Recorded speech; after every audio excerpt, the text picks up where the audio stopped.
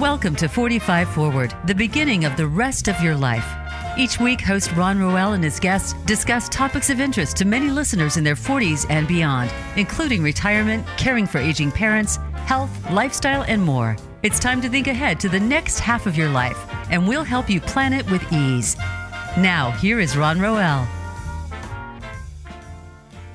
Welcome, everyone, to another edition of 45 Forward, where our mission is to help our listeners from Los Angeles to Long Island make your second half of life even better than the first. Now, in today's episode, I'm celebrating my one-year anniversary in launching the show last January, and I've decided to do my show, just you and me, my listeners, and review the highlights of this year, the lessons I've learned, sharing some of my hopes for engaging shows in the future, and basically just talking with you about what this year has been like and what a year it has been. Now, before I talk about the show in general, I just wanted to spend a few minutes honoring the legacy of Martin Luther King, since today, of course, is MLK Day. And I'm sure you've actually been to programs, or many of you been to programs yesterday and today, as I have, honoring Dr. King. And I was thinking about, his legacy and just what lessons I learned. Not only about just his contributions to racial and social justice and economic justice, but what really struck me about him, for me personally too, is just the amazing amount of effort that he put through over the years, the perseverance, the work, the hard work, the sacrifice, the discomfort, and the risk. I was reading over an excerpt from one of his letters, the one he wrote, his famous letter from jail in 1963. What struck me was, his feeling of just real discomfort that he had to write this letter to explain himself, to explain his approach to nonviolent protest, but that protest he must. And even, in the face of criticism from a lot of people who supported him but didn't want to speak up. But speak up, he said, you must. That the issue was silence, and silence was not acceptable. But it was at great risk, as we know. But I appreciate that all the things he had to do to accomplish what he did, and the tremendous amount of work and persistence it took over the course of his lifetime.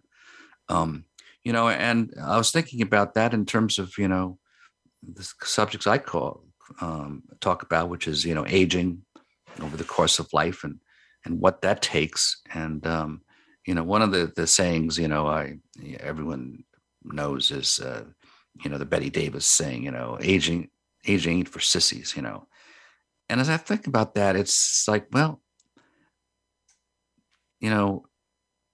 it's not for old age, but it's not for young age or middle age either. It's essentially because the point is really that change ain't for sissies. That's the difficulty in life, is confronting change and adapting to change all the way through our lives, because that is the condition of life. And I think that, in order to accomplish what we do, I also think of it I used to have next to my desk this. It's actually just a label on a tea bag, and it just said, "The oyster caused the pearl caused the oyster great pain." And I I try to remember that, when I go through difficulties, that this is part of life.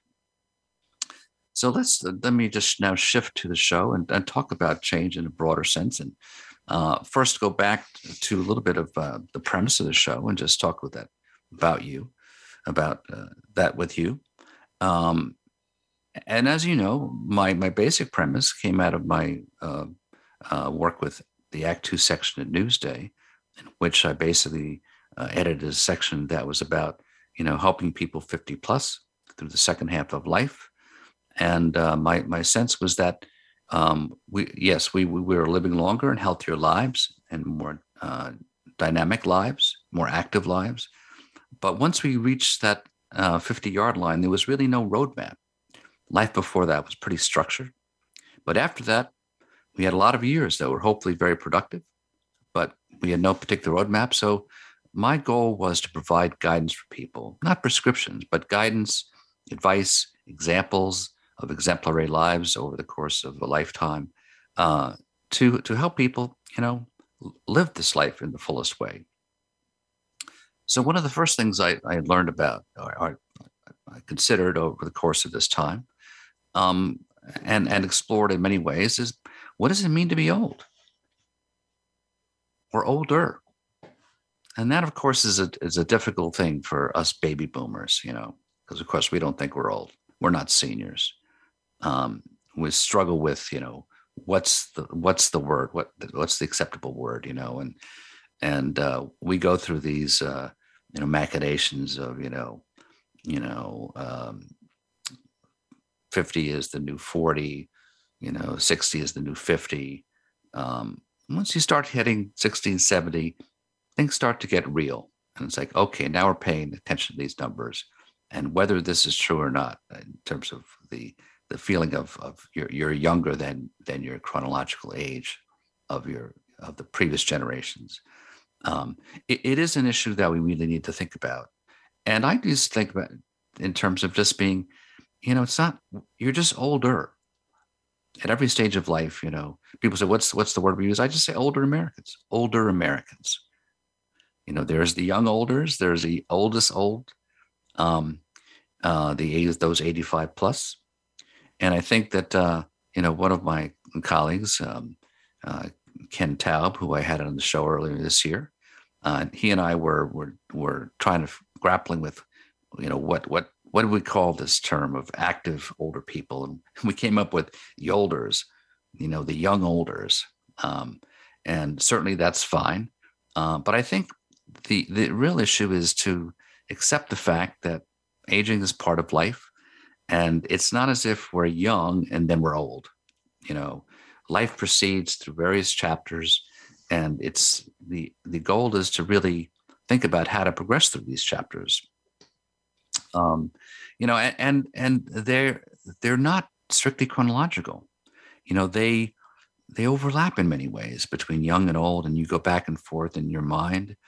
And it's an interesting phenomenon. The other day I was thinking about an old friend of mine who unfortunately passed away a couple of years ago. One of my friends, I have several friends by the name of Jim. This is California Jim, and he was a good close friend. And years ago in the 70s, I visited with him, and he and I just took a day and we went to a spa. And at the spa, there was an interesting routine of hot and cold baths. Now, I know that hot baths are supposed to be salutary, and there's been a lot of discussion about both hot and cold baths being especially good for your circulation, for your health, and so forth. And this has become sort of a phenomenon. So this was a long time ago, but we went in.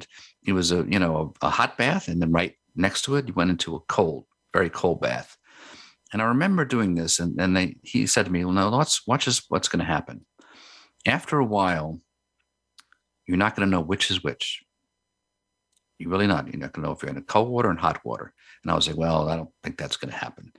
Well, in fact, it did happen. It was an interesting phenomenon that I really couldn't tell it was hot or cold.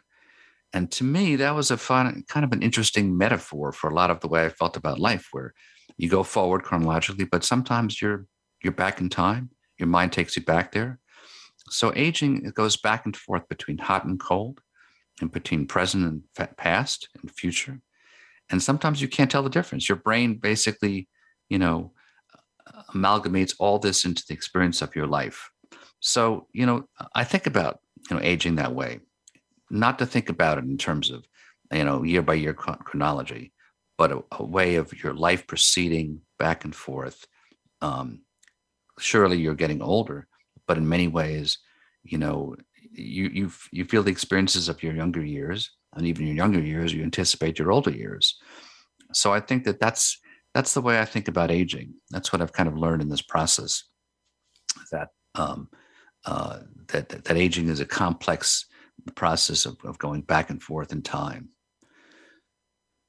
So next thing I thought about, and one of the things that I've covered a lot over the course of the year, um, is the whole issue of retirement. Um, I actually have, if you go to my Roel Resources website, you can take what I call my retirementality quiz.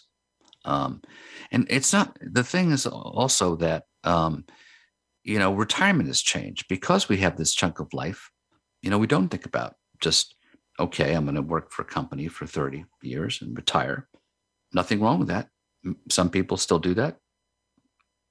And, but how do we want to live retirement after that? And so you need to think about things. The thing that people refer to most often are financial planning, estate planning, which is certainly part of it.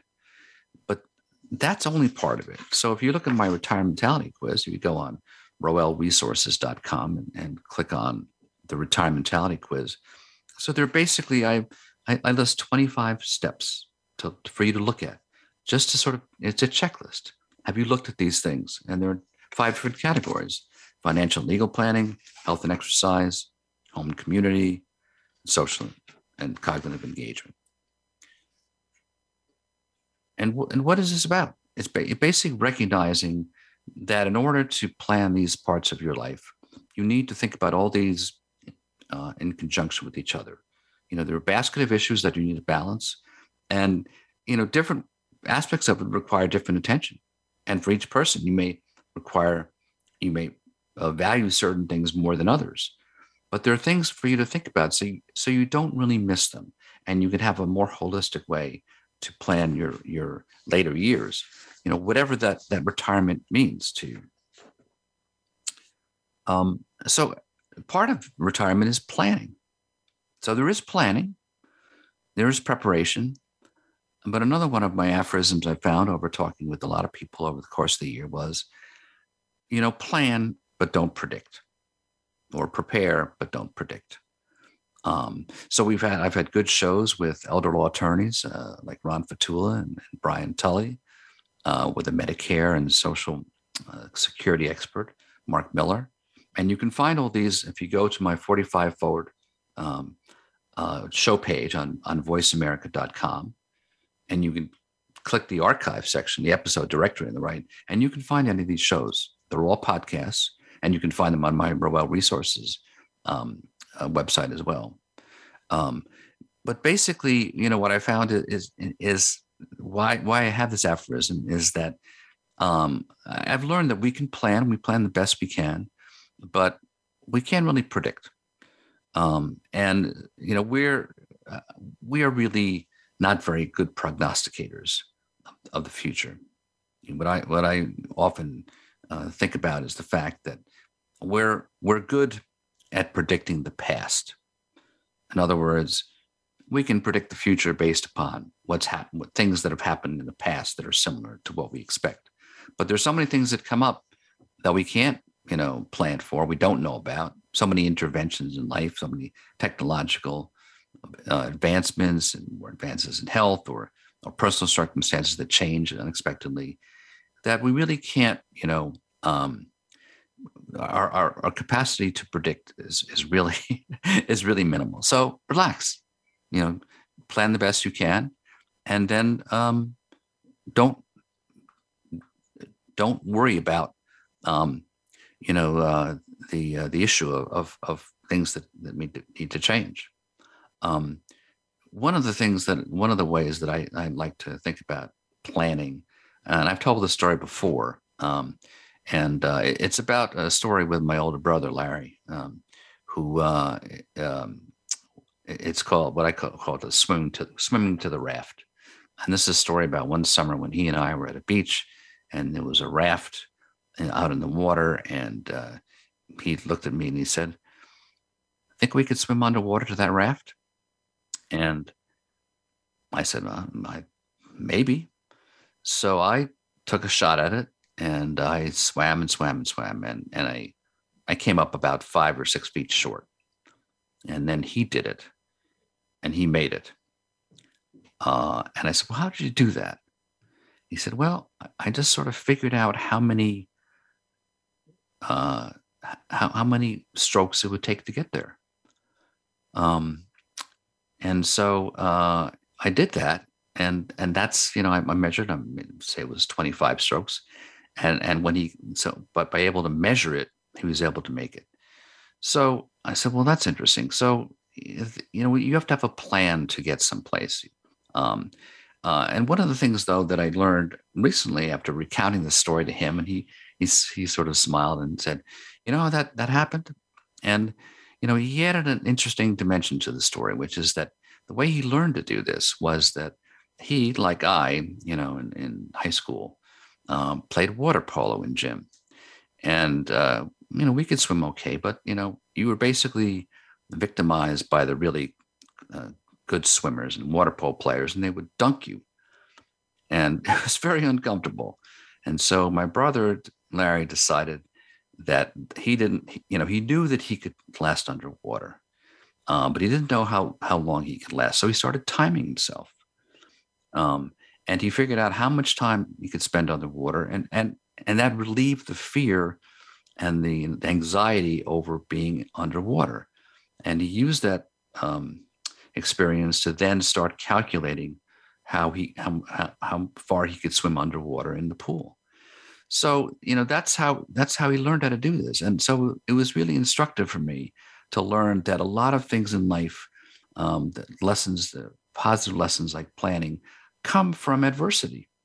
And adversity is a good teacher and a useful teacher. And that's how we make, take every lesson to move forward. So I'm going to talk about one more aspect of planning, but we're going to, and then I'm going to talk about a number of other things, basically focusing after the first break. We're going to be talking with the first guest of my show, my first show last year, Kathleen Oddie. So that should be, I'm looking forward to talking with Kathleen again. Folks, I don't want you to go away. I have much more to talk about, you and me, with Kathleen in the next segment. So come back after the break, and we'll continue with 45 Forward, my first anniversary show.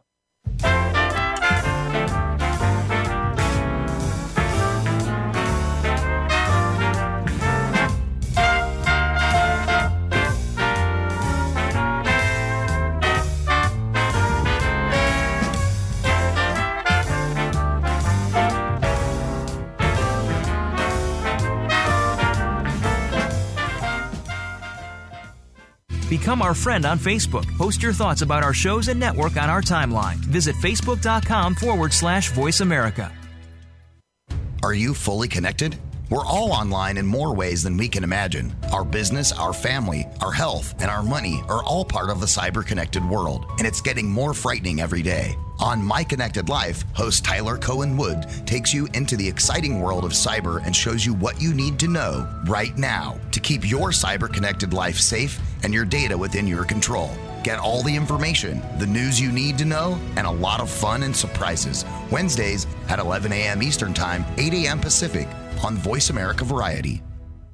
Voice America programs are now available on your favorite connected device, including Amazon, Alexa, and Google Home. Through streams with Apple Podcasts, TuneIn, and iHeartRadio, listening to your favorite show is as easy as saying the show name followed by the word podcast. Hey, Alexa, play Finding Your Frequency podcast. If that doesn't work, try adding on TuneIn or on iHeartRadio or on Apple Podcasts.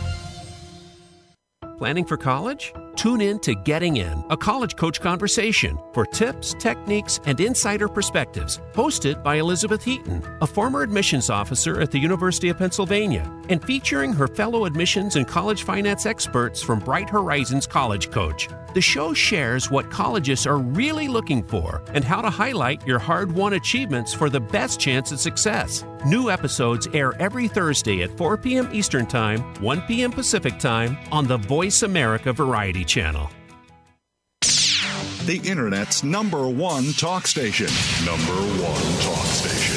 VoiceAmerica.com.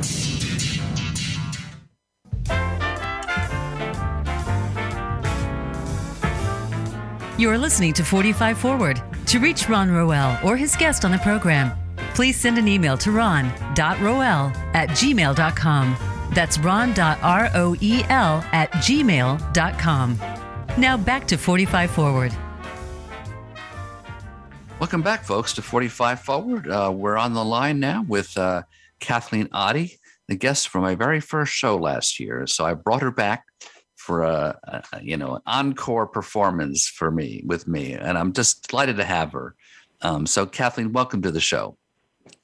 Oh, Ron, thank you so much. It was such an honor to be your first guest, and I'm so proud to be here 12 months later so we can celebrate all over again. Thank you for having me. You're quite welcome. And so Kathleen has served in many capacities in federal and state governments and developing lots of programs and managing programs to support seniors. So in our first show, we talked a lot about the importance of connection, especially connection to community. And so this was a year ago. The pandemic was in a different stage. I don't even know what stage we're in now. Where it's a complicated pandemic, and so I just wanted to ask you, Kathleen, where do you think we are in terms of dealing with issues of social isolation and connection these days? Have we made some progress? Ron, I think we actually have made progress, and probably, as you made mention in your last segment, one of the things is we learn from adversity, and this particular pandemic has really taught us so much. But so many of our older adults, people who enjoy interacting with others and go to senior centers or have various needs such as the need for a hot meal delivered to their home, I think, again, we've really learned as the Aging Network to be able to deliver those services to people. But I think people also celebrate the fact that there's great people out there that are volunteering to make this happen. And in the last 12 months, that's what we've seen, a huge volunteer effort to really serve older adults, especially those who are vulnerable or perhaps even homebound. But, today, of course, is Martin Luther King Day, and we celebrate service. And I think what has continued through the last 12 months is really that commitment from volunteers to make sure that people stay active in their community and they give of themselves to be of service. So we've made a lot of progress, but of course the challenge is the continuing of it and how long this will continue. Who knows? We're still kind of in that cycle right now of still wearing our masks. Many of the centers are limiting the number of people who are attending. Some have not even opened or have closed, but there's lessons learned all the way around. And again, I just think that commitment to community has been witnessed in the last 12 months. And as challenging as it is to keep going on in this way, I think we can do it. Yeah, I agree with you. I think that so there are a couple of things that underlined in my mind, which is just that for better or worse, hopefully for better, the pandemic, which really drove us into social isolation, has really exemplified how important connections are. It's been sad, especially with seniors in nursing homes and other kinds of adult facilities, that people weren't able to see them, and there were lots of missteps, and there are lots of things that need to be correct. But I think it really did emphasize, how we are connected as a society and the importance of doing so on multiple generations. You know what I mean? Absolutely. And I think, again, one of those things when we look back and say, wow, we've really come a long way, I know our technology has changed and continues to change, of course, in every year. But we have so many more older adults that really utilize technology to be able to stay in touch with people and family members. Before the pandemic, there probably weren't a lot of people that stayed connected to their grandchildren or their loved ones, using FaceTime and so forth. But now it's commonplace. And, I think, again, we get so comfortable with the status quo, we forget how far we have come.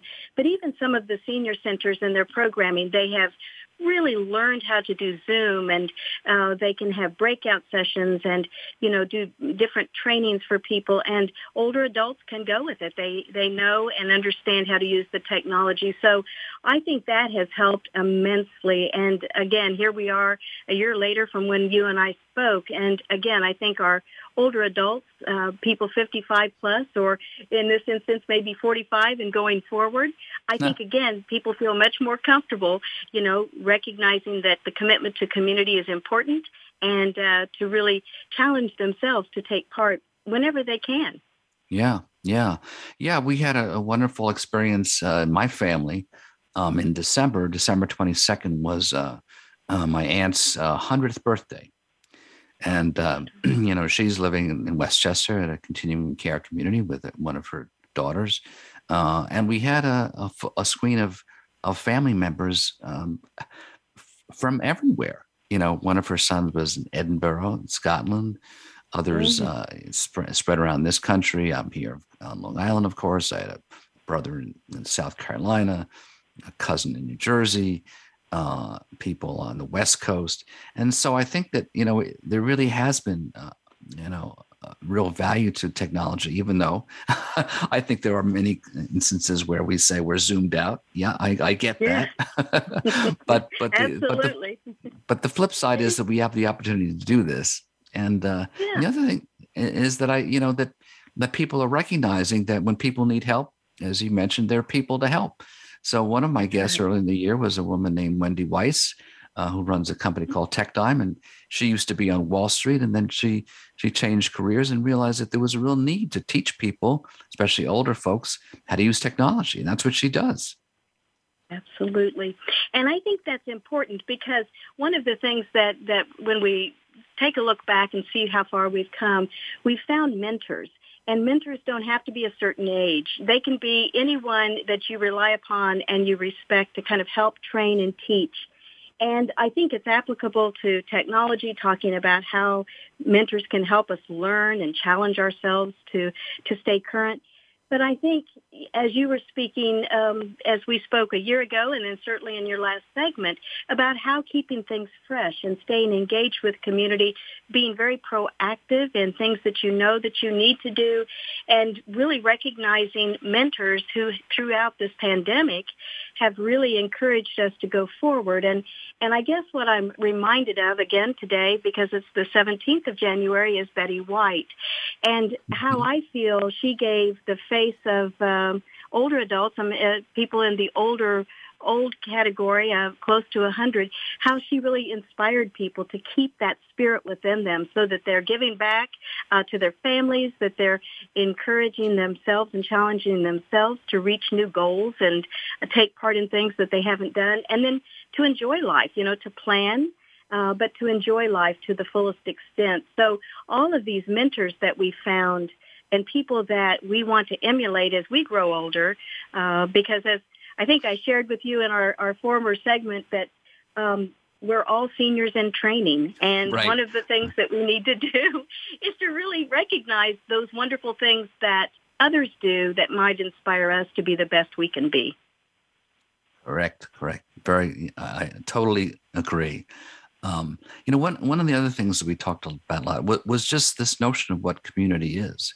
And I think that this is, an evolving thing. And I think that one of the things, one of the stories I remember you told was about your grandmother preparing 2 meals for people in her community.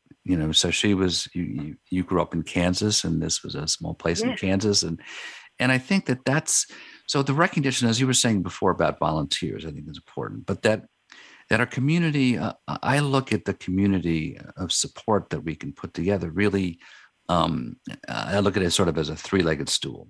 I mean, there are government services, official government services. There are nonprofit services, and there are private services, business, services, and community services that are part of, nonprofit and other, organizations. And I think that all of these things are really necessary to support us all as we get older. And I think, so they all make up part of the community. But I think that, we're sort of struggling with, I think right now, deciding what function the government plays in our community. But I think we're fighting ourselves sometimes, just recognizing it has a role. It's not the entire role, but this is what makes up the total support system. And how do we manage that? How do we coordinate it and work together on this? I totally agree. And I think part of that is sharing information. And when you are operating in a community, and again, the community could be your neighborhood, it could be your community at large, it could be resources in the community. And as you made mention, it could be government, nonprofits, and private sector as well. But being able to share information, and I'll kind of go into a little bit of that. I think one of the things that we know, and you referenced nursing facilities, is our ombudsman program that take part in nursing facilities. They, too, are a valuable partner to help and receive support for people who are in nursing facilities. They are there as an advocate for the residents there. And many of these ombudsmen are volunteers. So that's just, again, it's a government program initiated under the Older Americans Act. They exist in nursing facilities, and they're there to serve as an advocate for residents.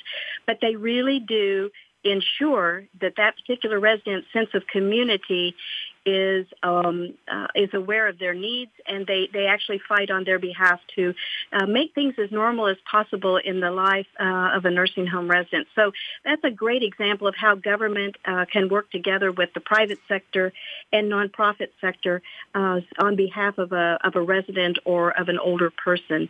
And I just agree with you so much that, taking all of these resources together and sharing where people can get information is just so critical and vital, because while one service may not totally serve someone, it might be a part of what someone needs. And I think, again, if our communities, and again, our communities at large, our neighborhoods, our cities and towns, and even our states, if we don't share information, and that includes some of the challenges as well as some of the very successful objectives, we really don't grow. And I think that's where we get value, especially during a pandemic. We grow from adverse conditions, and we celebrate those success of what community can do when faced with such critical challenges. Yeah, one of the things I think I remember you mentioning was just, your approach I liked a lot, which was about, offering resources, but promoting a person-centered approach, basically giving people, an active say in how to age and in what ways to age. Right. And I think this is sort of our complicated American DNA of balancing freedom with fairness and equal opportunity and justice. And I think that there are ways to do this, and I think that, so to recognize the role of government, but also recognize that the flexibility that other resources, including what you've just said, communities, stepping up and volunteering, when you need to do that. I mean, you can't, there are just circumstances that are extraordinary, and people, need to find those resources. And sometimes, one of the organizations I've had on is the National Aging in Place Council. I've had local members involved, and I've had the national leadership involved. And these are experts that deal with helping people age in place. It's a very interesting network of folks there. And, it's as you point out, being able to bring resources to people, in a timely manner when they need it. That's the challenge for us, I think. I think it totally is. And you referenced, I do remember going with my grandmother to make sure that her two elderly neighbors received their meals. And again, with many more women in the workplace these days, some of that can be challenging, but it can be done. And it is done each and every day. And again, I just think it's so valuable because aging in place is where people want to be. And as I believe I probably mentioned in the previous broadcast, certainly nursing facilities can become a community as well. But for most people, they want to remain in their homes, and it's great to have the services, the people, the volunteers, and that friendly face to really make everything come together so people can live where they want to, and their dignity is preserved. And I think that's so vital as we grow older. Yeah, I think so. There obviously there are nursing facilities. There are also assisted living facilities of all sorts of types and other adult homes. These are also communities. And I think the issue is how do you give people information so they can make choices with their families? And I think that's one of the things, can you stir that conversation? And I guess the last thing I wanted to do, our segment went quickly, Kathleen, but in the couple of minutes we have left, it just underlined, the interdependence we have between different segments of our population and our generations. And I think that that's something that we're also coming to realize. You've, in terms of the programs you support, you often deal with, multiple generations in these programs. And I think that's really a key, is understanding that there is freedom of choice, there's individuality, but that we are inherently interdependent on each other, right? Absolutely right. And again, I appreciate you even bringing that forward, because I think, again, that's so very, very important. And it does circle right back to being a good mentor, looking at people who are demonstrating and living that active lifestyle, going forward and enjoying life, and really making the second half of their life so much stronger. That's really what we have to focus on. And our generations can help us get there, but we need to share, and we need to be open, and we need to understand how important it is for us to have interdependence and dependence as we grow older, with support when necessary. Right. Yeah, and I think we're, support when necessary, and also recognizing that there is a tremendous contribution for people who are older. Yes, absolutely. Many of us are healthier. The value. Yeah, you're absolutely right. Yeah, the value as we get older in terms of knowledge, experience, and support. And not to mention that, as a lot of us aren't retiring, there's a financial contribution that we continue to provide society, not just, we're givers, not just takers. So I think that's important exactly to recognize. Right. Yeah. Yes, and I think so much of the news has been showing and demonstrating that of late, which makes me very proud, because older Americans give back not only of their time, but as you said, economically, as well as, with their wisdom and education that they have to share. So it's really very beneficial to be able to grow old and to appreciate growing older as well amongst the generations. Right. Well, our segment has just whizzed by, Kathleen. So I'm going to have you back for another show, soon. But I really appreciate you coming back. I was honored that you and grateful that you had the time to squeeze in today for at least one segment of our show. And I wish you all the best. I thank you for your continued wisdom, and I wish you a good rest of the day. Well, thank you, Ron, and congratulations on your 1-year anniversary to 45 Forward and also Voice America. We're really, really glad to take part, and I wish you well. Well, thanks very much. Okay, folks. Well, I've just finished with Kathleen. I'm going to let her go and get on with her day, but don't go away for yourselves.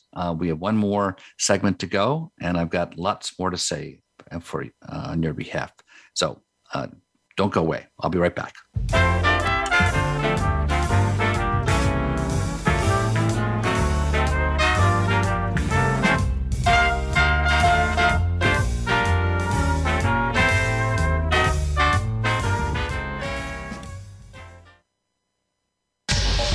Get the news on our shows and other happenings by following us on Twitter. Find us at VoiceAmericaTRN or twitter.com/VoiceAmericaTRN. Tune in to Melody Edmondson's The Space of the Waist radio program. This companion piece to her successful guidebook series, The Space of the Waist, focuses on body types and how to make your waist length flattering, no matter what your body type is. Guests include designers, merchandise managers, factory owners, and more. You'll also find out what accessories will complement your body shape and waist length. Tune in every Tuesday at noon Pacific Time and 3 p.m. Eastern Time on Voice America Variety. Tune in to the Voice America Variety channel on the Voice America Talk Radio Network. Voice America Variety broadcasts a diverse array of topics, reaching a global community. Our experts come from all walks of life, and the topics they discuss are everything from current events, arts and entertainment, leadership, parenting, relationships, self-improvement, career advice, and a variety of other topics. Check us out today. You're sure to find something of interest. Voice America Variety. Talk on today's hot topics. Tune in every Friday to get your weekend kickoff early. Join the legendary G. Keith Alexander for What's Hot Harlem America. The flagship show of the new Harlem America Digital Network has something for everyone. From the latest in entertainment to empowerment, health and wellness, and more, we'll bring you a variety of fresh viewpoints, voices, and ideas. What's Hot Harlem America with G. Keith Alexander can be heard every Friday at 1 p.m. in New York and 10 a.m. Pacific Time on the Voice America Variety Channel. Stimulating talk. It gets those synapses in the brain firing really fast. All the time. The number one internet talk station where your opinion counts. VoiceAmerica.com.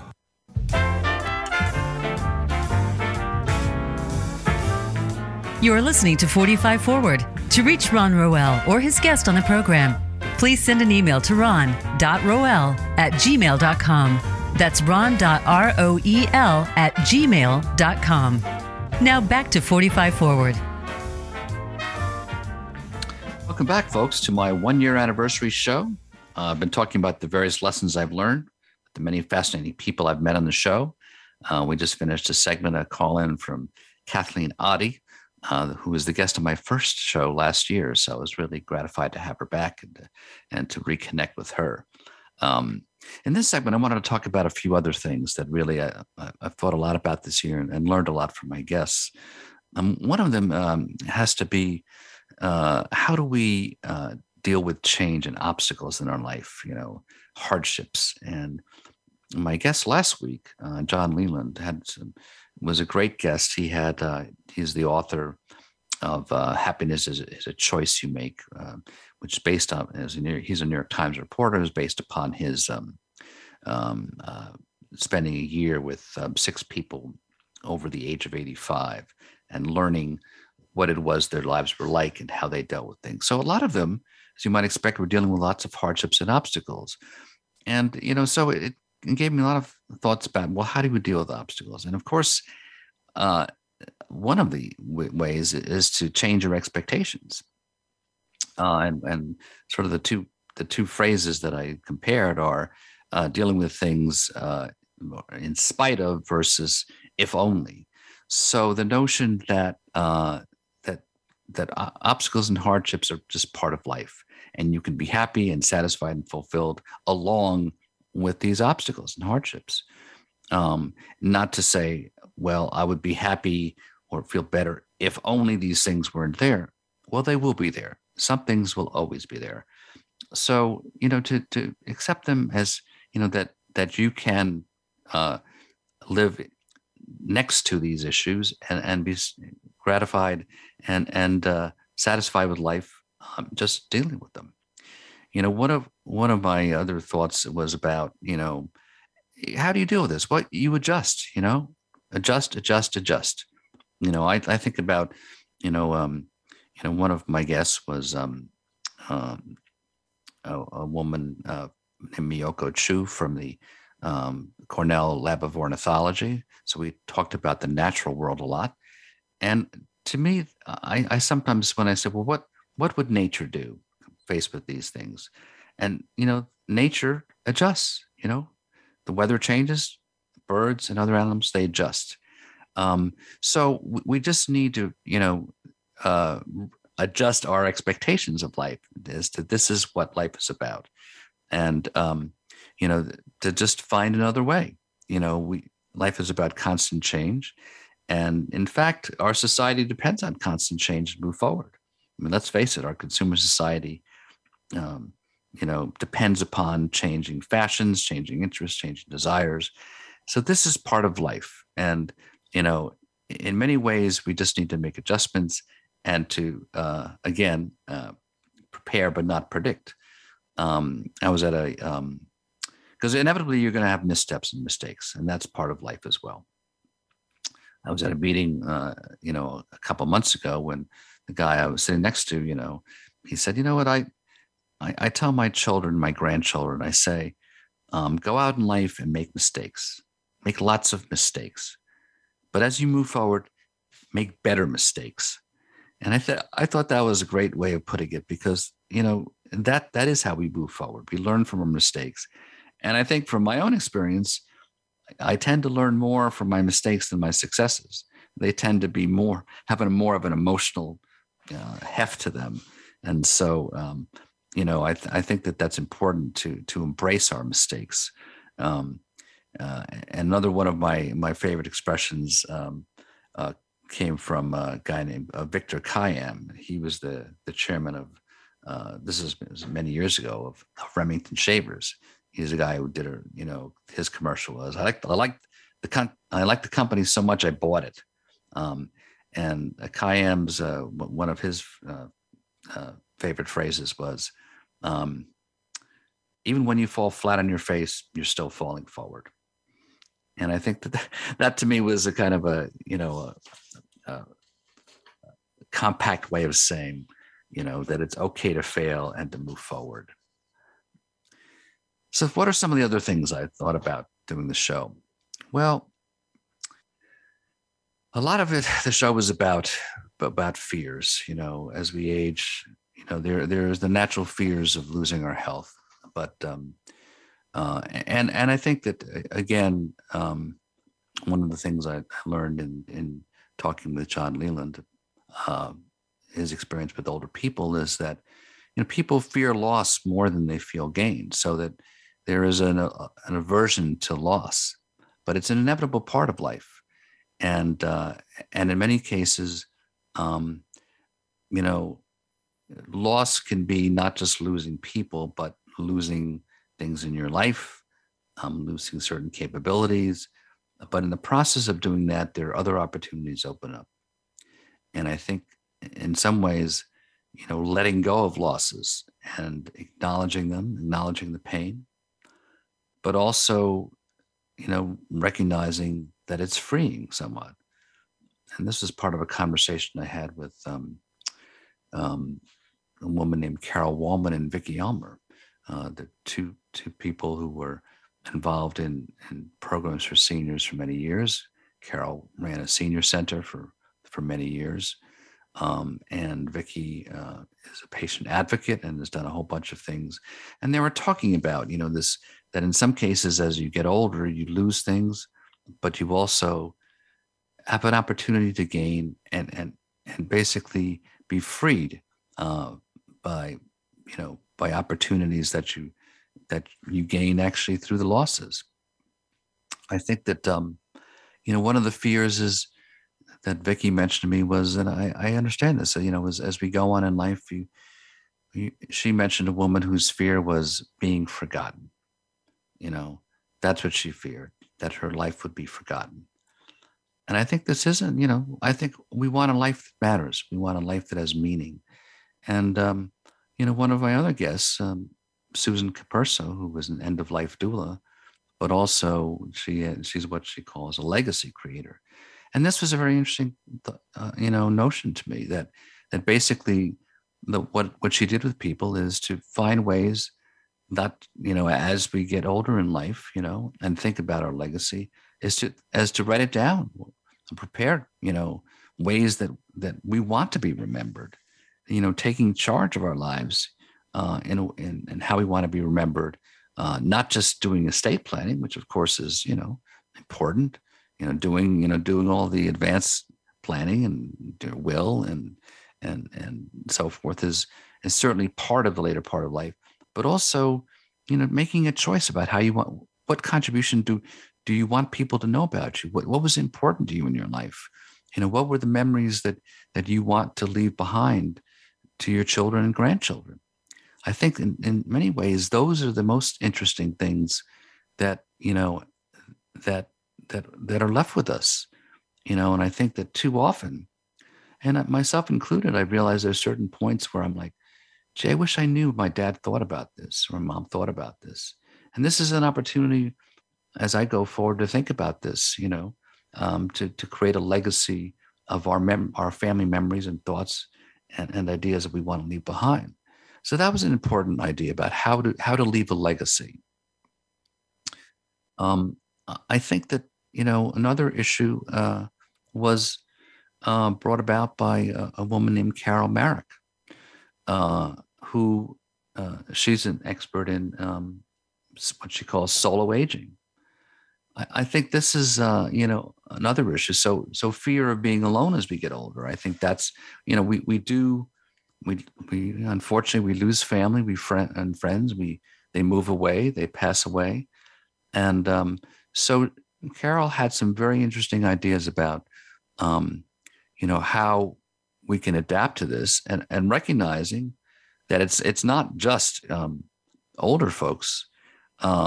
That about a third of our population is aging alone. So it's not just the result of a spouse losing a husband or wife. It's about this is part of our culture. That's real. And so she had all sorts of ways to adapt and to think about this, and to basically make a use of our resources and interdependence with other organizations and individuals. And to basically find your support again, and recognize that there are ways, once again, to adjust. I think that finally, one of the things that I really was intrigued by is, learning about the lives of so many interesting people who were works in place that, they live life fully. They continue to live life fully. And every stage of life is a different chapter. Nobody just lived a life and then retired to something else. I mean, I think of a good friend of mine, Patricia King, who was a terrific corporate consultant, who knew she wanted to be a novelist at the age of 9, and then she became one after a very successful career as a corporate consultant. She began a historical mystery writer at the age of 69, and a very successful one. Another woman, Hillary Topper, who was a terrific PR and social media expert, became a triathlete in her 50s. Lance Cheney, a friend of mine who took over his family's brush manufacturing business and found a way to blend it with his artistic passion of his youth, with creative ways to create these incredibly specialized brushes in a competitive, low-cost industry. And one of his brushes is now on the rover on Mars. And Evelyn Kandel, who was one of the first women to join the Marines. Then she basically educated herself, became an art teacher, and now in her late 80s is a distinguished poet. So I think there are just extraordinary ways for us all to grow throughout life. I just have had really an enjoyable time doing this on my show and bringing out folks and bringing out the stories of folks who've done this and can model just for me and for you in terms of what is possible in life. So we're coming into the conclusion of my show. I have lots more to say, and I will in future shows, hoping very much that I will have a second anniversary in a year from now, and I have no doubt that I will. But I just wanted to mention as we close today, if you have questions or comments from me or suggestions for future shows or topics you want me to cover, you could always email me at ron.roel, ROEL, @gmail.com. You could look at not only my retirement mentality quiz, but other episodes on my website, roelresources.com, or you could reach me on Facebook and LinkedIn. And you could tell folks, tell other folks if they've missed my show, my podcast today, you can listen to it on voiceamerica.com in the episode directory, archive on the right, on the 45 Forward page. You can also find it on Apple and Google Podcasts, Spotify, iHeartRadio, and as I said before, or you can find also episodes and also more information about my guests on my website, roelresources.com. So, folks, be sure to join me next Monday, 12 noon Pacific, 3 p.m. Eastern Time, when I'll be talking with Daphne Adler. She's a terrific interior designer who's elevated the principles of university design and aging in place to living in place for those of us who are aging as younger olders. Until then, folks, keep moving forward. 45 forward.